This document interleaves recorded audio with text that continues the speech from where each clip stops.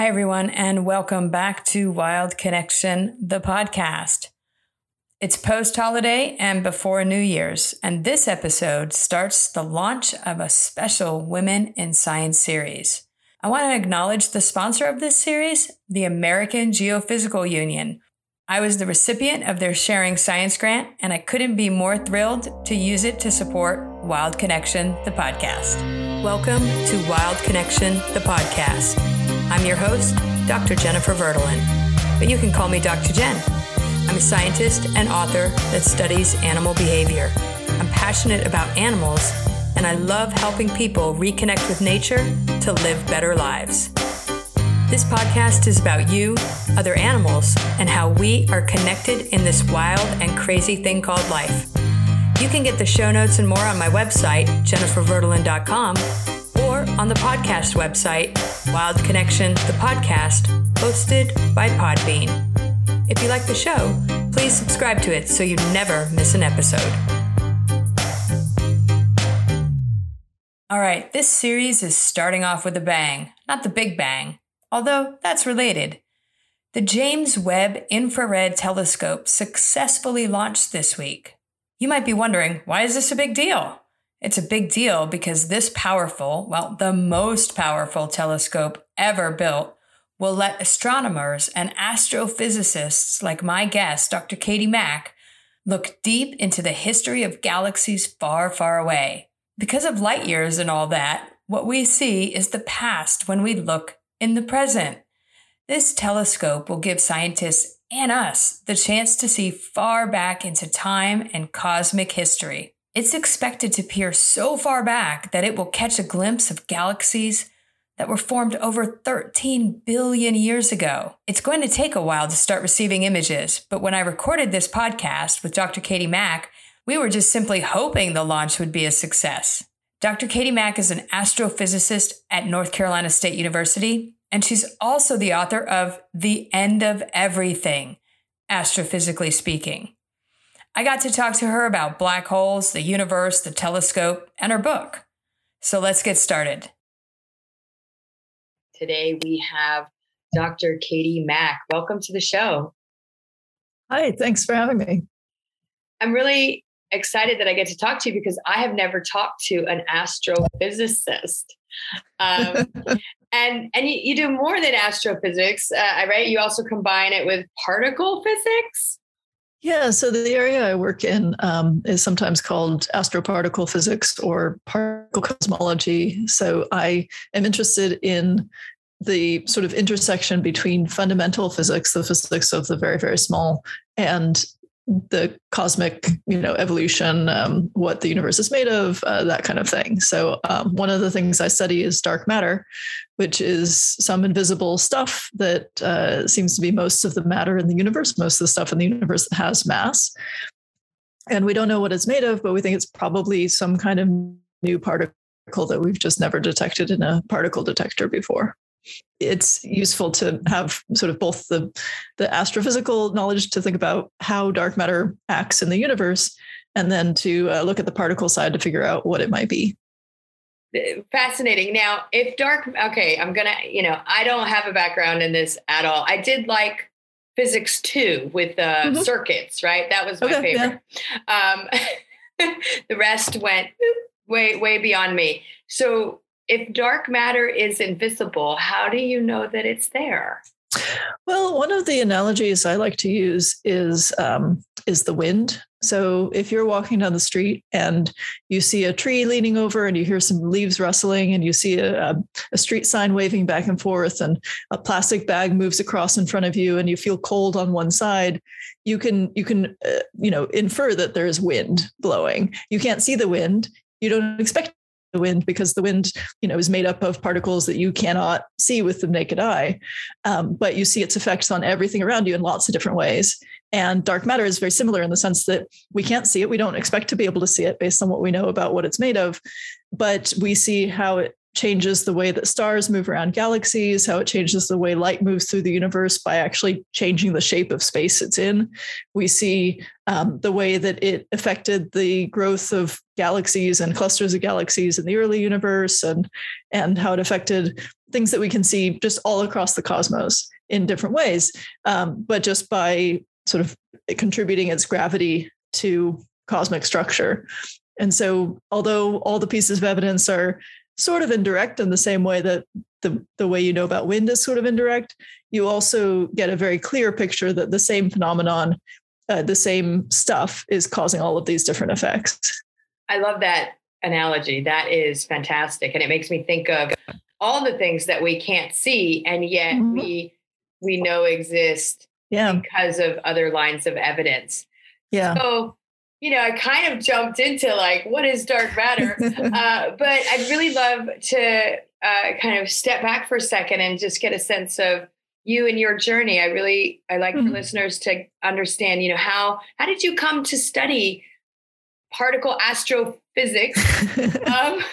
I'm sure I'm saying it all wrong, but how did you kind of arrive at this place where that was what you started to explore? I have always been a sort of curious person. I think we all are as children. We're always curious about how the world works and what's going on around us. And when I was a little kid, I was the kind who would sort of tinker with things, take things apart, disassemble to see what was doing inside, like that kind of thing. And I just was always trying to understand what everything was fundamentally, like how it all worked, like what are the rules that govern the universe.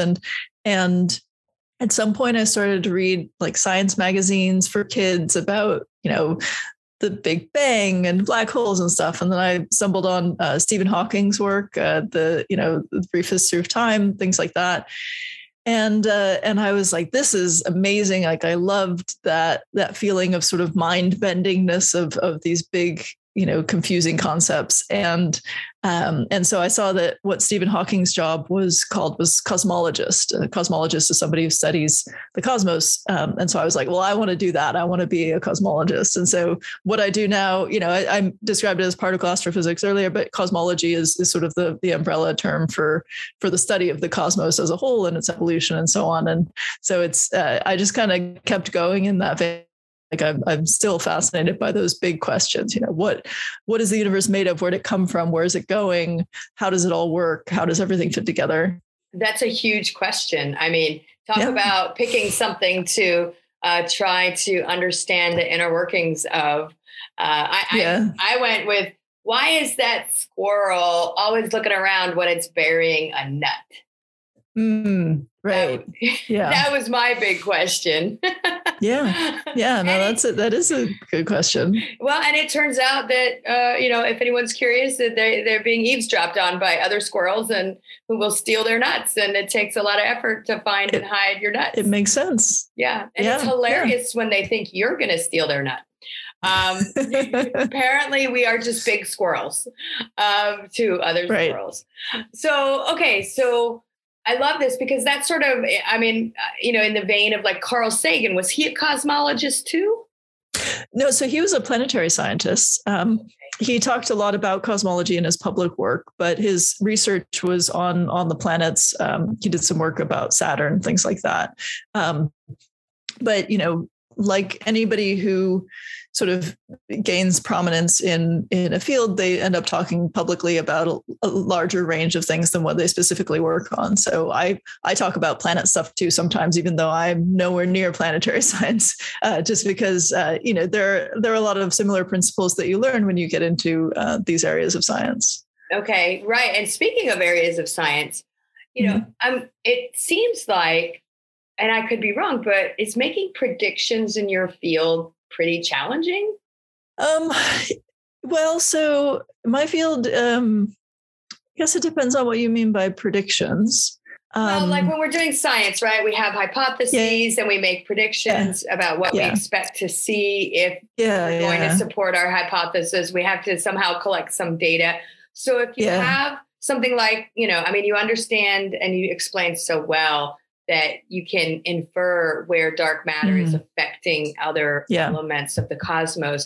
But like how So that's what I mean, is how difficult is it to make predictions about certain things that are really small and that, we might not have as much an understanding of as we do, say, here, on terra firma, the earth.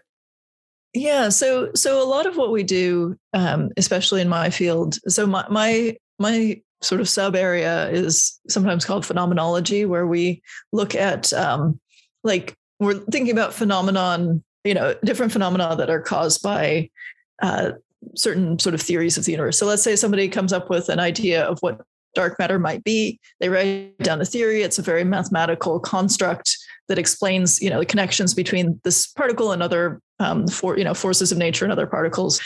That's a theory written on paper that explains, the sort of very formal connections between all of these things. That doesn't directly translate to here's what we're going to see in a telescope. Somebody else has to come in and say, okay, what does that theory mean for what the telescopes are going to see? How does that connect with what we know about astrophysics? Or, if it's an experiment, how does this connect to what we'll see in a particle detector?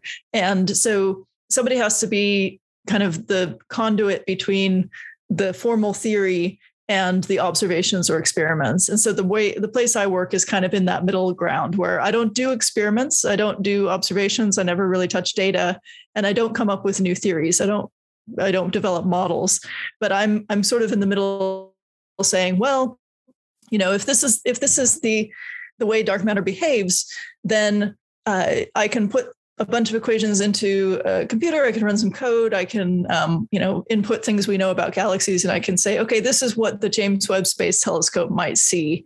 And if it sees this, then I can say that theory is ruled out. If it sees this other thing, I can say that theory is ruled out. If it sees this other thing, we just don't have any information.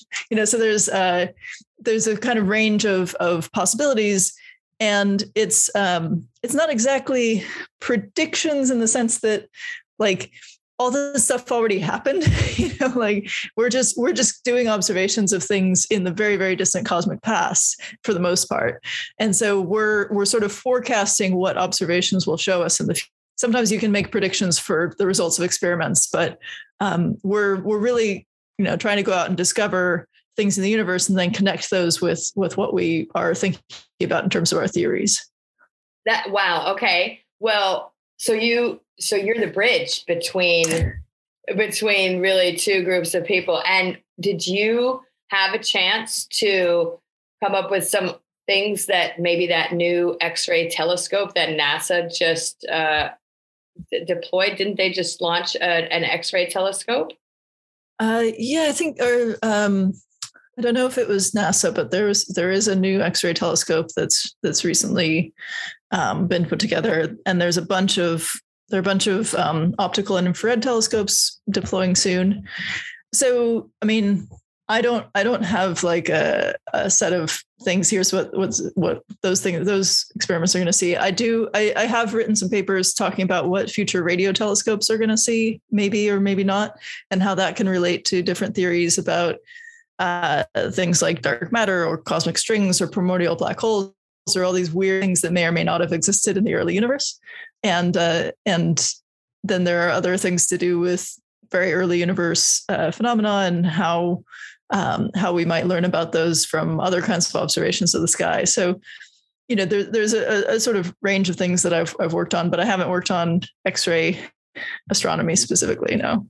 Okay, well, this brings up a ton of questions. Well, and I will say that I also now just learned that there are different types of telescopes, right? My level of knowledge is the telescope that I just looked at through a couple of nights ago, looking at Venus and Jupiter. Oh, wow. Cool. I think it was Venus and Jupiter. It was just a backyard telescope, right? Yeah. So to me, all telescopes are fundamentally, I know this is probably criminal to say to an astrophysicist, they're all just backyard telescopes. They're just bigger and see closer. I mean, the principles are very similar. I mean, I have, because we're on Zoom right now, you can see that I have a telescope in the room behind me here. That's one of these backyard telescopes. Telescopes that you use with the naked eye use optical light. So they're optimized to be able to reflect visible light. And then you see it, you look through the eyepiece, or maybe you have a CCD camera in there somewhere. You can do astrophotography. There are other telescopes where the optics are set up for different wavelengths of light. So, for example, the James Webb Space Telescope, which is supposed to be launching in like less than 2 weeks, and we're all very nervous about that. And by the time this podcast comes out, apparently people will know if it blew up on the launch pad or not. I don't want to think about that right now. Anyway, the James Webb Space Telescope is optimized for infrared light. And so it can see light that's a longer wavelength than what we can see with our eyes. And the reason for that is because it helps it to see very, very, very distant objects. Because essentially as the universe is expanding, it kind of stretches out the light from very distant galaxies. And so it shifts the light from visible to infrared light. And so if you have a telescope that can see infrared light, then you can see more distant objects because those will be less visible in visible light now. And then there are telescopes that are where the optics are set up to detect X-ray light. There are radio telescopes that are, those giant dishes, like in the movie Contact. Yes. Okay. Those are radio telescopes. There are a whole range of different kinds of telescopes for different kinds of light. And we use different kinds of telescopes to observe different sorts of cosmic phenomena. Because, like if you want to observe things falling into black holes, turns out X-ray telescopes are great for that. If you want to observe giant jets of radiation sort of shooting out of the centers of galaxies because of the motions of things falling toward supermassive black holes, radio telescopes can show you that kind of thing. They can also show you things having to do with atmospheric effects on planets like Jupiter. And then infrared can be good for very distant galaxies. It can be good for very cool stars, certain kinds of things looking for planets around other stars. There's a whole set of different kinds of observations you can do at different wavelengths. I'm starting to understand why you fell in love with this. It's really amazing stuff. Yeah. And speaking of a relationship and black holes and things falling into black holes, I did see that are merging together, yes. Right? Yes. Yeah. Now, so they found two really large black holes. Like, I don't know that there were small black holes, but really big ones. And they're the closest, according to others, you could correct me, to Earth that they've ever seen.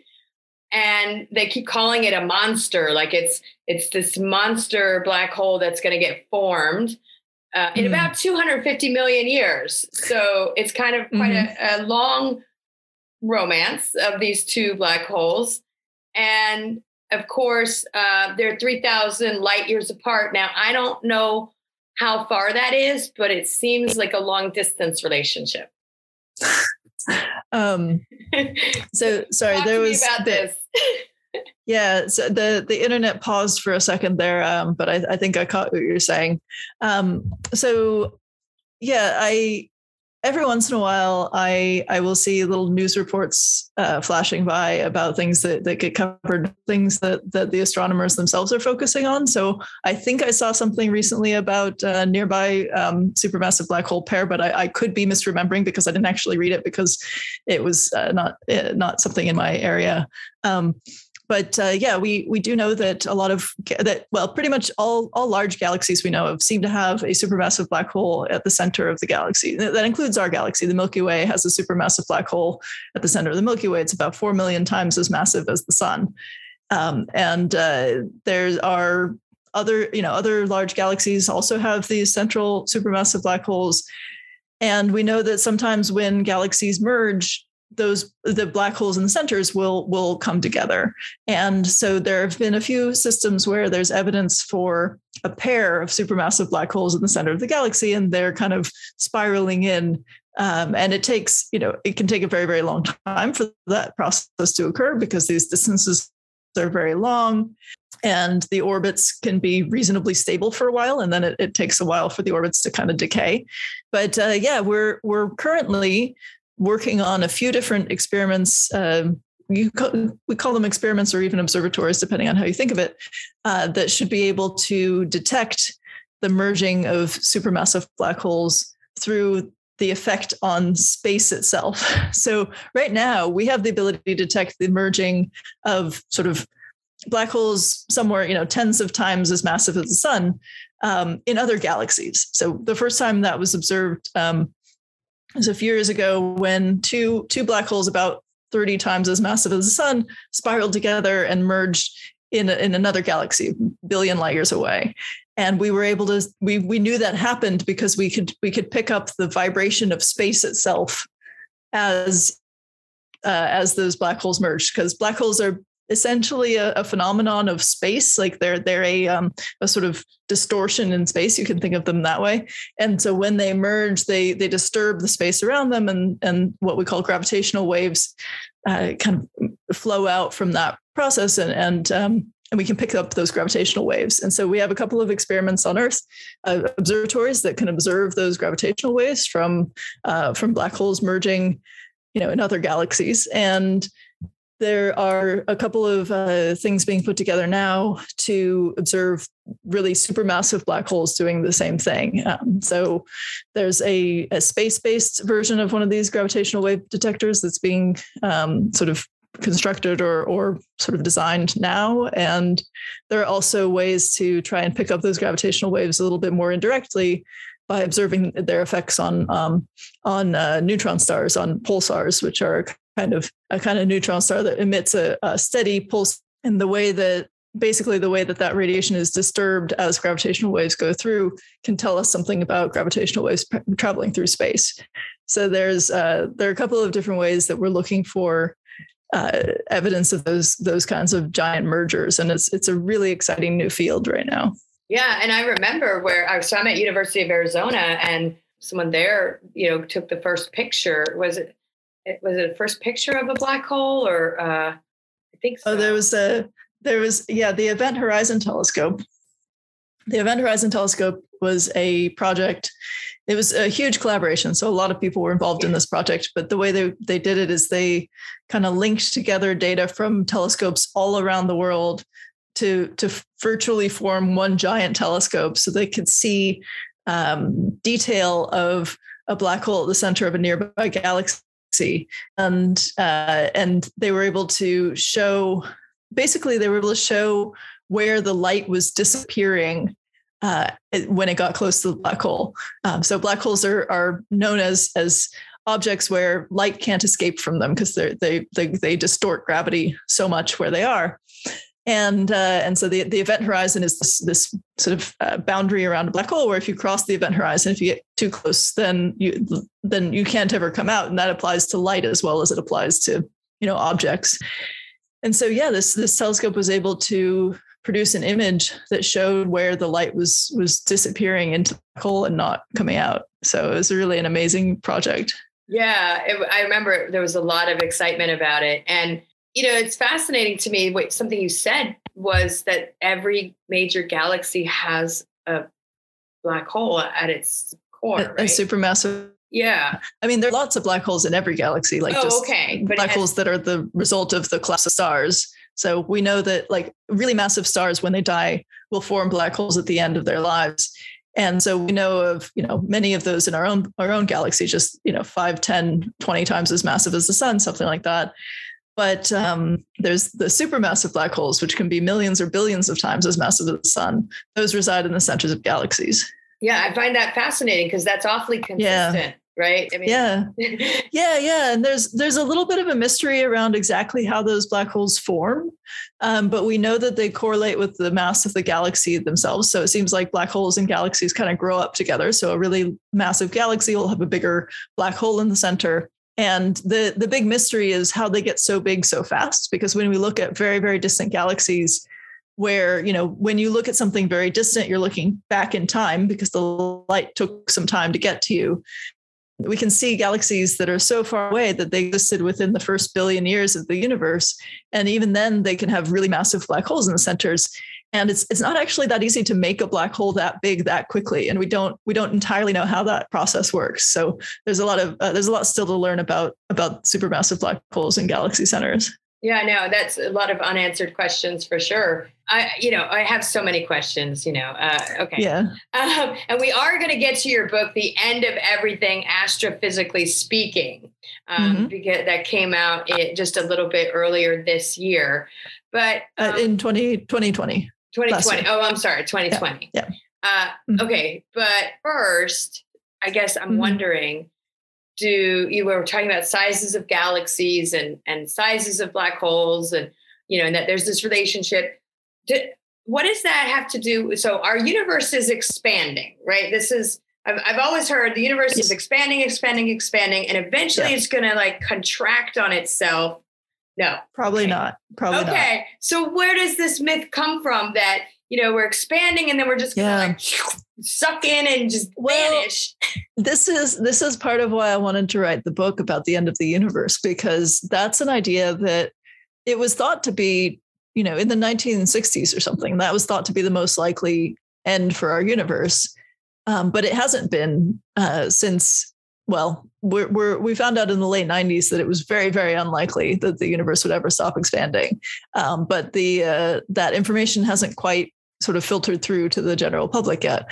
And so in my book, I go through 5 different possibilities for the end of the universe and talk about what they all would look like, what the evidence for or against them is, how we study this, how we figure out what the fate of the universe might be.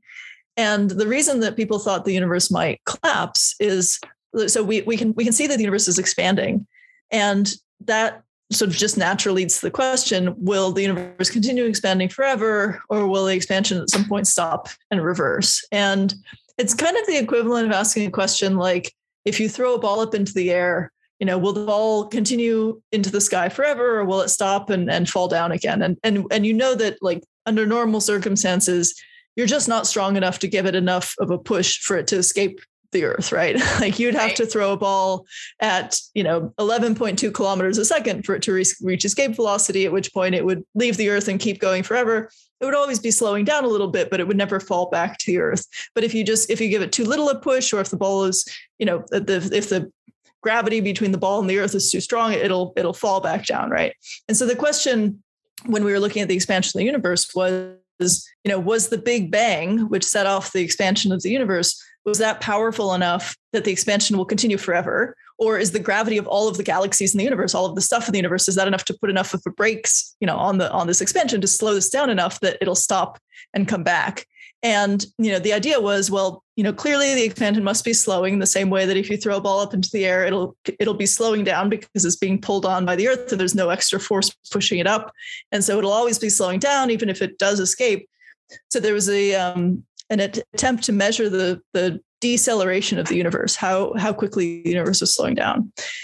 And the weird and surprising thing was, when that was actually measured, this deceleration parameter, this number telling us how quickly the expansion was slowing down, was a negative number. The universe is actually speeding up. The expansion is speeding up. And it's exactly as weird as if you throw a ball up into the air and it slows down for a little while and then just shoots off into space. Like there's got to be something else happening that provides that extra push, right? And so when we discovered that the universe was accelerating it in its expansion, that told us there has to be some new element of, some new component of the universe, or some new phenomenon, or some new property of space that leads to that expansion. And so whatever that is, we call it dark energy.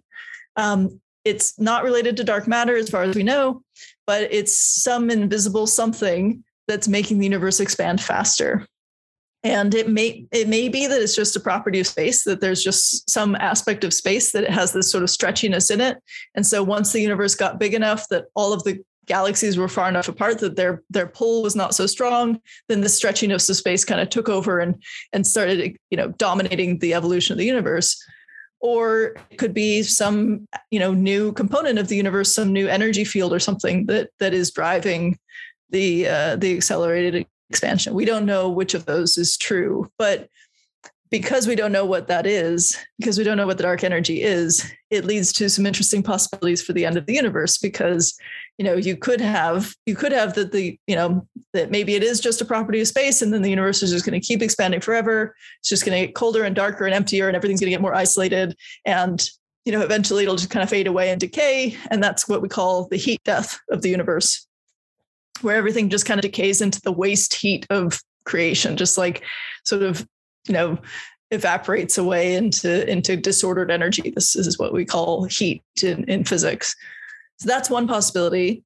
If it's something that can change over time, if it's an energy field that's driving this accelerated expansion, then that can lead to two different kinds of endings. One where the expansion speeds up and gets more powerful within objects. And instead of just moving galaxies away from each other, it could start actually pulling galaxies apart.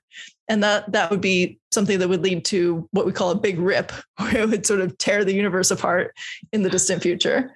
And then another possibility is if it's some kind of energy field, maybe it'll change. Maybe instead of always expanding the universe, maybe it'll turn around and start contracting it. And that could lead to this big crunch scenario that you talked about before. So those are sort of three of the five possibilities I talk about in the book. And they have to do with this question of dark energy, this mysterious stuff that's making the universe expand faster. I love it. And we're going to let readers or listeners learn about the remaining two by getting a copy of your book. So when I was listening to you, this sort of stretching out, I'm picturing a rubber band that, can stretch, and then it might snap. And you've got the rip, or it might snap back on itself. This is what was happening in my brain. I was trying to picture all of these things because I love the language that astrophysicists have about these different phenomena. It's really descriptive and helps you imagine sort of the unimaginable. Yeah. You talked about space, you're talking about space in this little last bit. And that I was curious, what do you think about all these tourists going into space? Like, what's your opinion on that? I don't know. I think that I think it's an interesting phenomenon. I have friends involved in various aspects of sort of space science and so on who have very different opinions on this whole thing. And I think that's really great. I think that what NASA does, what the other sort of national space organizations do is really great. There's a lot of scientific research happening. There's a lot of stuff that could lead to really exciting developments. I think it's a good idea for humans to kind of reach out into the cosmos and go out and do interesting things. I don't know how I feel about these kind of short hops up to, just past the official border of space and back down. It's sort of this extreme sport for rich people. And if they want to do that, then that's fine. I don't know if I really believe it's the sort of thing that's going to lead to some kind of democratization of space based on the way I see it being currently rolled out, where it's almost entirely something that rich people do for fun rather than something that's sort of built for everybody. But I have friends who strongly say that this is the beginning of a new way of interacting with space, and it's going to really open access to everybody. Maybe that's how it'll go. Maybe it'll develop into something else in the future. I really don't know. That was very diplomatic. But it reflects, I think, that people are constantly fascinated with space. I mean, I've watched the movie Contact. I watch, fantastical, series like Lost in Space. And there's always some element of you ended up somewhere you weren't supposed to be where you get when you're in space. And, but I also know that not just, I don't know how much these short bursts contribute, but there's a lot of junk in space. And in fact, just the other day, recently, the International Space Station had to swerve to miss junk, right? And so how much is that a problem for the kind of work that people like you are doing in terms of visibility? I mean, maybe not in far away galaxies, right? But does I mean, so the thing you're talking about where the International Space Station had to move, that was what happened there is that a Russian organization shot down one of their own satellites as a kind of missile test, basically. And when that happened, it created a bunch of debris in orbit. And that debris is going to be in orbit for many, many years. And so it's just going to be a problem for many, many years, and something that other satellites and sometimes crewed spacecrafts like the International Space Station are going to have to, avoid.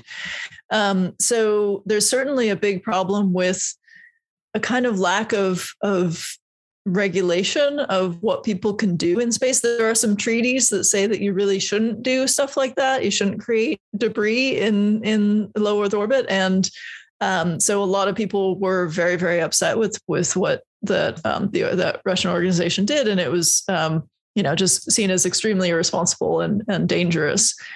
So if those kinds of things keep happening, if people are shooting down satellites, that's going to be a really big problem for other satellites, for people in space. And if it gets bad enough, it could end up making space basically inaccessible to travelers and even to satellites at certain orbits. But there's another issue that's not really a space junk issue, but is a sort of orbital crowding issue, I guess, that does affect astronomy quite a lot, which is there's this push to put a lot of satellites in orbit that can do relaying internet down to Earth. So SpaceX has a fleet of them called Starlink that do, space-based internet basically. And there's these long trains of satellites that sometimes people can see when they're shortly after they've been launched. And those there's plans for thousands and thousands of those things to go up. The problem with that, there are two things that people generally object to with those kinds of, they're called mega constellations. One is that they're visible to the naked eye in certain circumstances, at certain times of night or at certain latitudes, in a way that could be just disturbing. Like if you go out and you want to, the stars and wonder at the universe, and you see all these little lights going by, that's kind of light pollution for stargazers, and it's something that there's no way you can get far enough away from civilization to not see them, right? And that's something where a lot of people are really debating, like, is it okay to do that? Is it okay to change the night sky for everybody? That's one issue. Another issue is how it affects observations of the universe. So if you're trying to do a survey of distant galaxies, you have to sort of stare at one part of the sky for a while to pick up enough light to see those distant galaxies. And while you're staring at that part of the sky, a bunch of these satellites might go through your field of view and just create these lines across your image, basically. And then it's not straightforward to remove those lines and to actually see what was behind them, afterward when you're processing this image. And so it can have a really large effect on how we observe the distant universe in a way that's, it's troubling, I think. And there's, again, an issue of lack of regulation. There's no one in charge who can say, like, that's not okay. Private company can't do that. I mean, there are regulations. They're just not, I think they're not built for the situation that we currently have. And so there have been discussions back and forth between, for example, the American Astronomical Society and SpaceX trying to figure out a solution to this, because SpaceX really wants to launch those satellites for their satellite internet. And, the astronomers want to be able to do observations. And it's kind of unclear what the resolution of that's going to be. SpaceX tried a little bit of trying to make their satellites a little dimmer. It's not clear how effective that is really. And the astronomers, all we can do is try and do more work on post-processing to get these streaks out of our images. But there's always some data lost when you do that. And, it's also time and money intensive to do that post-processing, that extra processing on all these images. So it's kind of a loss for astronomy, and it's not clear what the future of that's going to be. Yeah, I mean, that's really unfortunate. And I was thinking, it's just like space is this next wild, wild west, manifest destiny, expand into, our footprint into space, not just with debris, which I assume when that satellite was hit with a missile and created debris, you said it stays in orbit for many, many years. I imagine that must imply it then falls down eventually, or does it stay in orbit forever? Well, the problem is, so if it fell down, that would be better because it would burn up in the atmosphere and it wouldn't be a problem. You would see it maybe as a sort of meteor kind of in the night sky sometimes. The problem is that a lot of those pieces are unstable. They're in totally stable orbits, and they're going to just keep going for years and years before their orbits will decay. For a small little bit of debris in space, there's not a lot of air resistance to drag it down, right? And so it just keeps going. And you can have stuff there that's like been there for decades. And NASA and other agencies try and track these little bits of debris. And so when they know one is coming, they move the International Space Station, or they, try and move satellites or whatever. But there's a lot that's just not tracked, that's too small to see, or it's not, they didn't have good telemetry on it when it happened.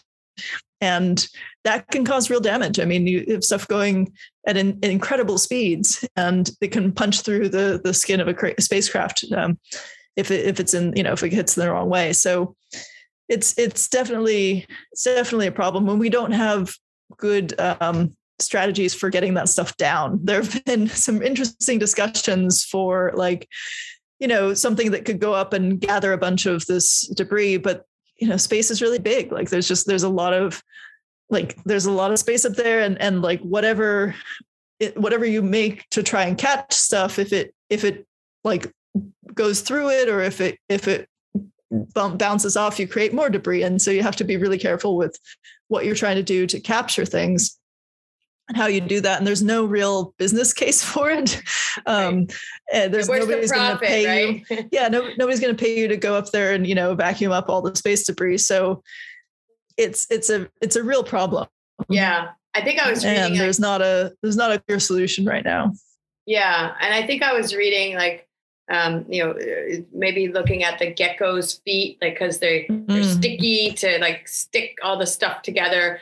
We have the debris, and then we have now, essentially light pollution in space, which is really unfortunate. And I don't know what, nobody seems to be paying attention to it maybe. And, well, a lot of us are paying attention, but we don't necessarily have the power to fix it. Yeah, I mean, the people who have the power to fix it don't necessarily seem to think it's a priority.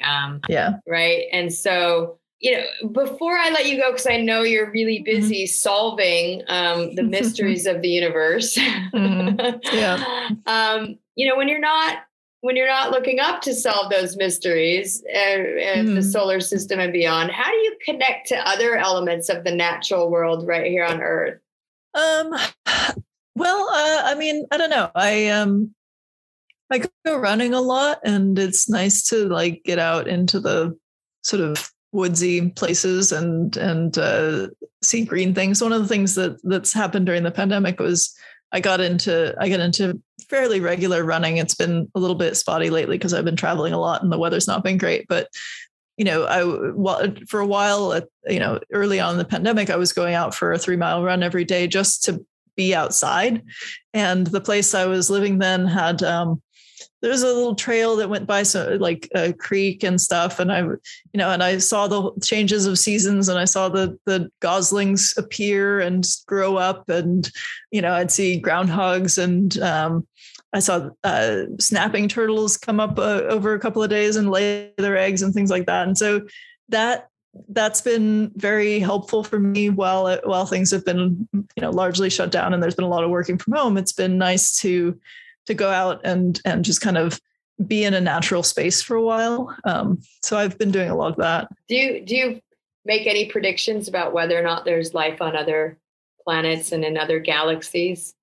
I think there has to be. I think that it would be really shocking to me if Earth was the only place life happened, because everything we know about the scientific process of the origin of life is that, there's certain kinds of chemistry that occurred that, is based on on materials that are very common in the universe. And that chemistry kind of evolved to being biology over, maybe millions of billions of years. But the kind of conditions that we think the early Earth had that led to the first life, we think those conditions exist even in other places in the solar system, and are, surely they exist in other places in the galaxy. So it would be really surprising to me if there was no other life anywhere in our galaxy. I think that, even I would not be at all surprised if there was other life in our solar system. But even if we're the only ones in our solar system, like, we can't be alone in the universe. Like, now, whether or not there's intelligent life, or whether or not there's life that we'd recognize as life easily, or if it communicates, all of that, those are big questions, big open questions. And whether or not we would ever be able to communicate with other life if it did exist and wanted to talk to us, we also don't know that. But I think the idea that there's no single bacterium anywhere else in the cosmos is absurd. There's got to be something out there. Wonderful. Thank you so much for your time. Everyone, please get a copy of The End of Everything, Astrophysically Speaking, by Dr. Katie Mack. Thanks for being here. That's all right. Thanks for having me. As you heard, these big questions of where did the universe come from? How have other galaxies evolved? And what is it all made of? And more are at our fingertips now with the launch of the John Webb Infrared Telescope. You can check out the show notes to keep up with Dr. Katie Mack and her amazing Let's Solve the Universe research. And don't forget to tune in next week when we have our second spectacular female scientist, a chemist and author, Sarah Everts, and she wrote The Joy of Sweat. And this is a fun interview. If there's anything you wanted to know about perspiration, sweat, what we do with it, where it comes from, and a lot of history, cool history about how we sniff each other out, don't forget to tune in. Thanks for listening.